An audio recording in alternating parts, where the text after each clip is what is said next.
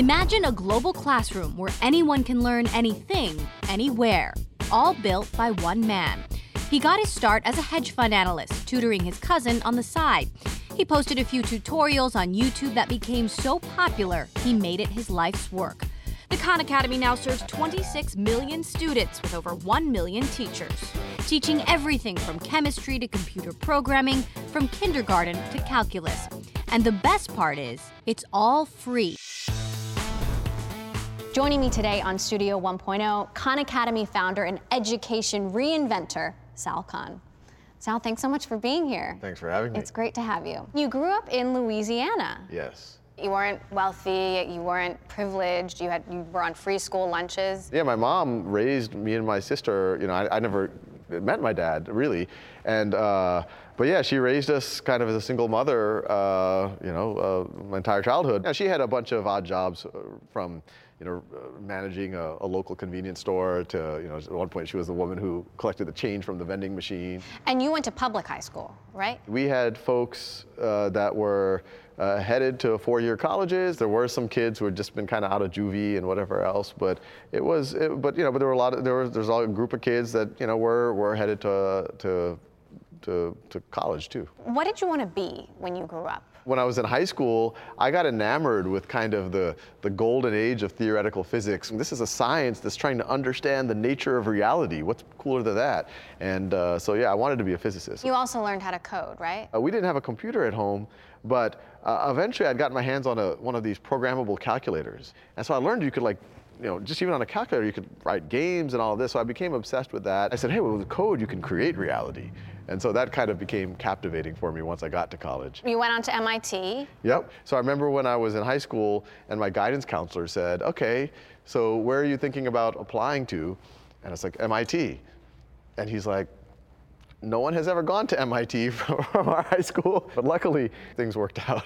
So after all that, how did you end up at a hedge fund? I went to a tech startup, actually not too far from where we are right here. I was there for 2 years. And, like everyone in 1999, 2000, I was, plotting my retirement at age 25. and then the NASDAQ collapses.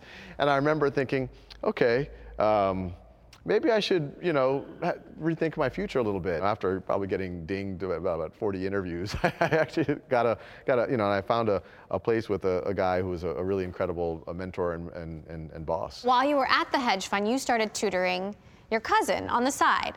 How did that work? It was 2004. I had just gotten married, and it just came out of conversation that my cousin Nadia was having trouble in math. I started to teach her some algebra, got her actually a little ahead of her class, and then I became what I call a tiger cousin.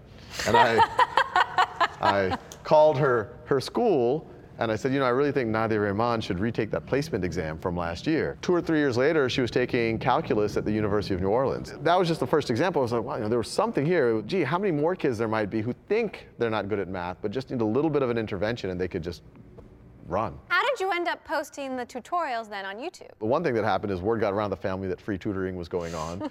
So I started working with every day after work, I was working with 10 or 15 cousins, family, friends, all over the country. I started writing practice software for them, and then tools for me as their coach or their teacher or their tutor to keep track of what they were doing. And one of my friends said, well, this is all cool, Sal. Why don't you make some of them as YouTube videos and upload them? And I immediately said, it's a horrible idea. YouTube's for cats playing piano, not serious math. But yeah, I went home that weekend, got over the idea that it wasn't my idea, and I made those videos public. I thought it was only going to be for my cousins, but it wasn't long before it was clear that people who were not my cousins were watching. So tell me about the moment where you said, there's a bigger problem here I can solve. Maybe this can be my full-time job. Maybe this can be my mission. Yeah, well, in those early days when I asked my cousins for feedback, and they famously said that they liked me better on YouTube than in person. But they liked also having no judgment if they had to review something from 4th grade and if they were in 9th grade, or if in the middle of the night they were stuck on something, they didn't have to call me or anything. It was just on demand. Then when I started getting letters from people on YouTube, some of the initial ones were just simple thank yous. But then the comments, this is the reason why I was able to pass algebra. This is the reason why I was able to, after leaving the military, able to go back to college and major in engineering. This is the reason why my children are able to, who have a learning disability, are able to engage with their math class. And it was 2008, I set it up as a not-for-profit. By 2009, it was just, this was all I was thinking about. And so, my wife and I sat down and we figured, let's give it a shot. It feels like this could be a real organization. And so, quit my job and I tried to see if we could do it for real. Was it scary? Yes. Our first son had just been born. We ended up digging into our savings to the tune of about $5,000 a month. But you almost have to have a somewhat delusionally optimistic mindset. It was the most stressful time of my life. You kind of question your self-worth, like, oh, so what do you do for a living? I make YouTube videos, You're like, not the cats playing piano. Yeah, exactly. So about 9 or 10 months into it, all of a sudden, we got our first major donation. It was from someone, Ann Doer. I immediately emailed her. It was a $10,000 donation. I said, thank you so much. This is the most generous donation that Khan Academy has ever received. If we were a physical school, you would now have a building named after you. and she responded back. She said, well, I love what you're doing. I'd love to learn more. And we met and we talked more. And she said, well, you've made a lot of progress, but how are you supporting yourself? And in as proud of a way as possible, I said, I'm not. She said, you really need to be supporting yourself. I've just wired you $100,000.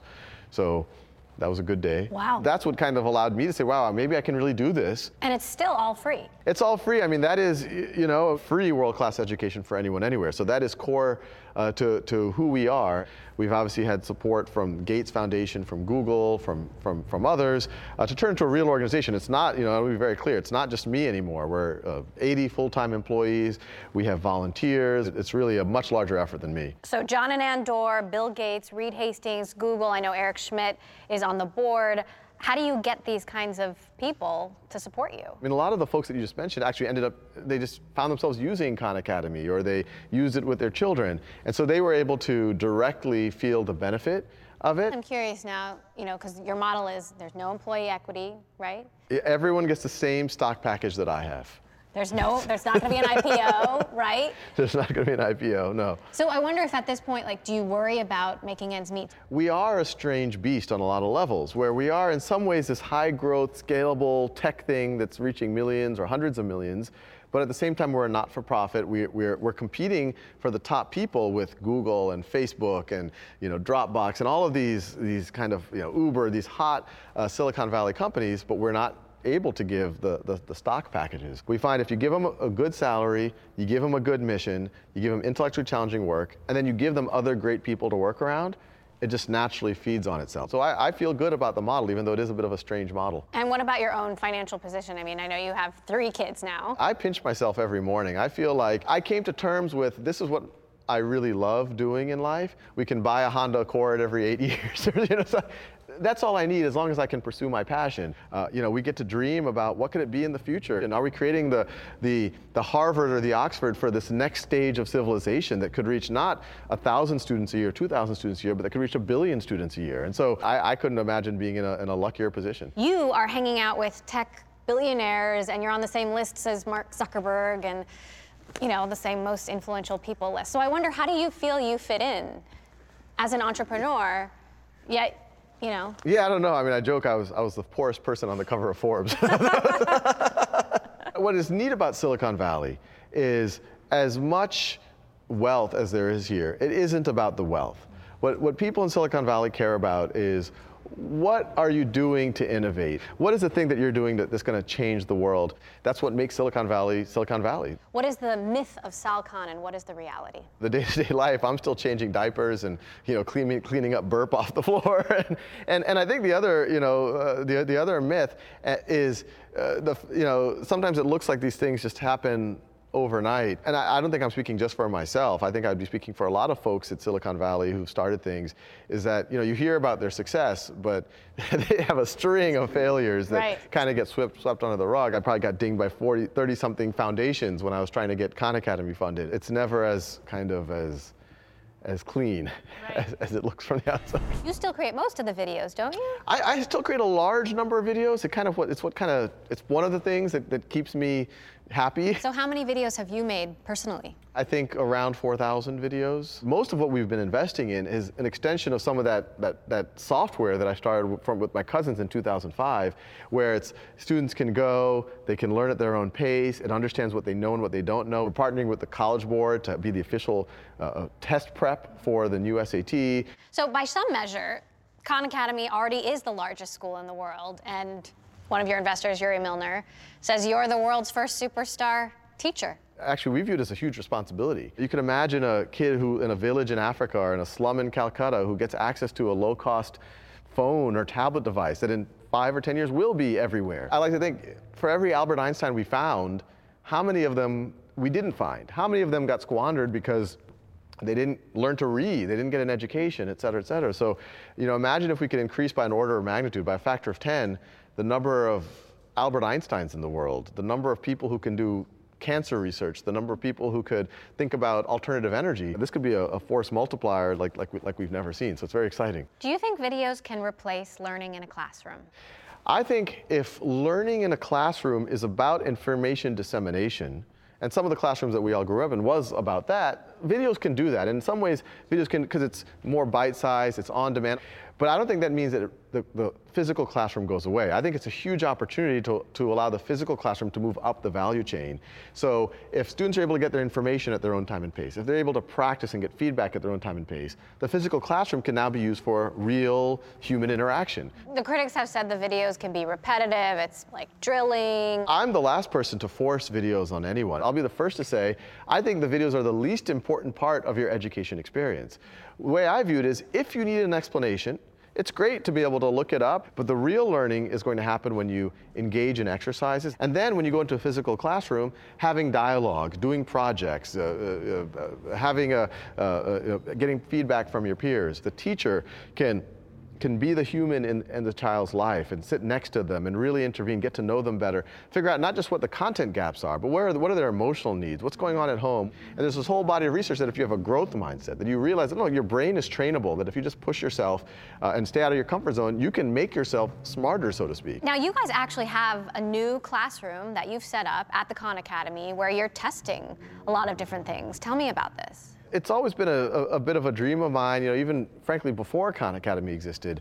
Wow, wouldn't it be fun to kind of be a little mini Dumbledore and experiment with a lot of these ideas? We said, well, we should have a small lab where we can test some of these ideas, around what could a classroom be. Who are these kids? How many kids? Well, my eldest son is one of the guinea pigs. A lot of the kids are Khan Academy employees' kids. We should live by what we're saying. Otherwise, we'd be hypocrites. So there's that, and then there's just we just started, so it's a handful of families who are letting us experiment on their children. The U.S. spends more than any country in the world on education, $1.3 trillion a year, and yet still we're 25th in math, 17th in science, 14th in reading. What's wrong? If you went 50 years ago and you said, give me a list of the 10 most innovative companies in the world, maybe 30% would have been American. I think if you were to do that list now, probably 80% would be American. What I like to think about is how can we bring that spirit of entrepreneurship, that spirit of failure not being stigmatized. How do we bring that into the schools? The transcript of the future doesn't need to just be your GPA and your test scores. It can be your portfolio of creative works. It can be your peer feedback. Being an engineer is a creative endeavor. Being a designer is naturally a creative endeavor. Show us what you've done. The U.S. is the only developed country with a high percentage of top performers and bottom performers. I mean, we live in the heart of innovation in the world, and the public schools in San Francisco aren't good at all. What's the problem? Why is that? We're living in a world right now that if we don't fix something, we're going to have a smaller and smaller percentage of people who are able to participate in this innovation and this wealth creation. We lose some of our most creative potential engineers, mathematicians, based on how we evaluate them in middle school. You can't solve an exponent when you're 14, we don't think that you can be a doctor. We don't think you can be an engineer. Right, you're tracked so early on. And the example of that is looking at a 12-year-old and saying, oh, you can't mix paint. We don't think you can be a painter. Or you're not so flexible when you're 12. We don't think you can be a dancer. Do you think online education is going to replace traditional education or the traditional classroom in the future? No, not at all. You know, Uber could disrupt the cab industry. Airbnb might, in some ways, disrupt the hotel industry. But I don't think that's going to be the case in education. You know, what I hope for my own children, yeah, I hope they use Khan Academy and other things to learn at their own time, learn at their own pace. But I hope they go to a classroom where they're able to interact with their teachers, have a conversation, not be told to sit still, but told to move around, and not told to be quiet, but told to discuss and create things. So decades from now, are people still going to be paying thousands of dollars for that MIT degree or that Harvard degree? Even today, the return on investment, unless you major in a really lucrative field, is a little bit suspect. And if you extrapolate the growth in tuition 10, 20 years, you're looking at, I mean, you have young children as well, you're looking at, you know, will it be... Oh yeah, we started planning for their will it be like education. $500,000 to send them to college, $1 million? That's just not feasible. And so I think over the next 5, 10 years, I think online is going to be part of a catalyst. There's going to be other paths. I don't want colleges to go away, but I think there will be some economic discipline that forces them to hopefully lower tuition as opposed to increase it. So have you had any conversations with the universities about lowering tuition, or? Yeah, I mean, I don't think it's as simple as, okay, you should lower tuition. But I think that there aren't obvious tools at their disposal to drive it just yet. I do think as there are other narratives, other options that people can do that might be have different economic models, I think that will naturally put pressure. I mean, this has nothing to do with online. You have these folks like General Assembly and these like coder schools where, they accept students, they don't take any tuition, they train them for a year in something that is, something that society really needs, whether it's designers or whatever else, and then they say, hey, we're just going to take, it's going to be like a recruiting model. We'll take 20% of your first year salary, and that's a win-win. Because like, well, gee, if I'm going to get placed and if I'm going to make 6 figures, I got a good income. I don't have all the answers, but there's definitely a lot of interesting catalysts and things happening that I think will change things in the next 10 years. Is there a government solution here? There's no equivalent for a college degree.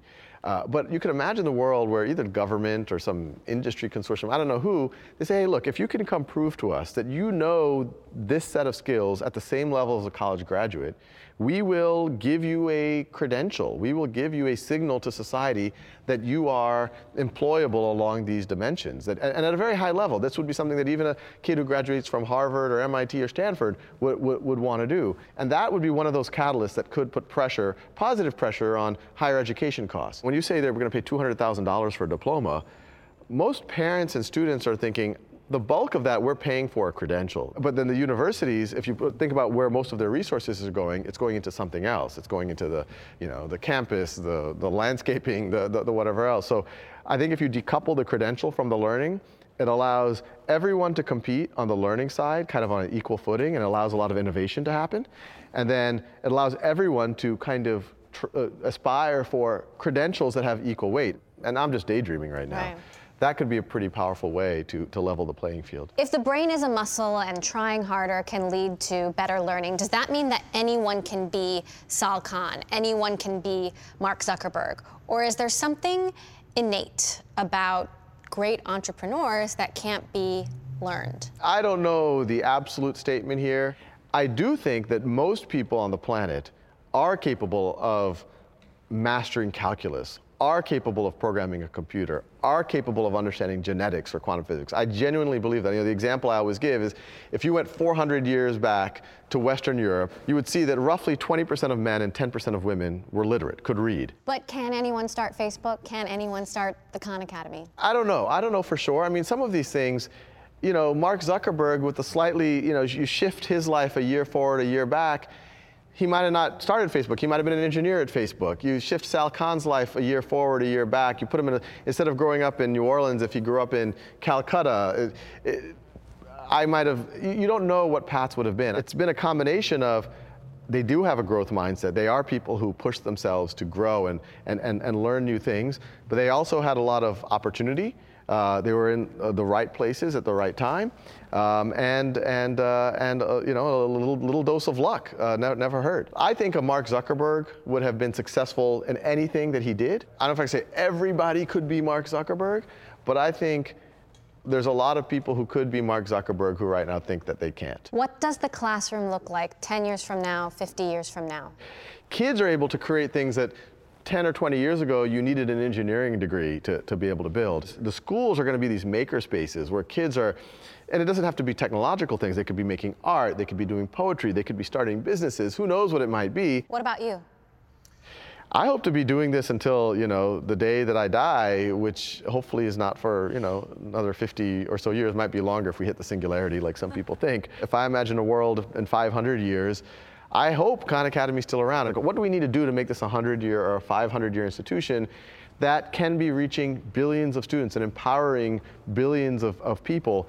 And so, yeah, everything when I go to bed, I was like, what needs to be done? What is at stake here? And just keep going. But I hope I'm, also keep making videos too. Sal Khan, thank you so much for joining us.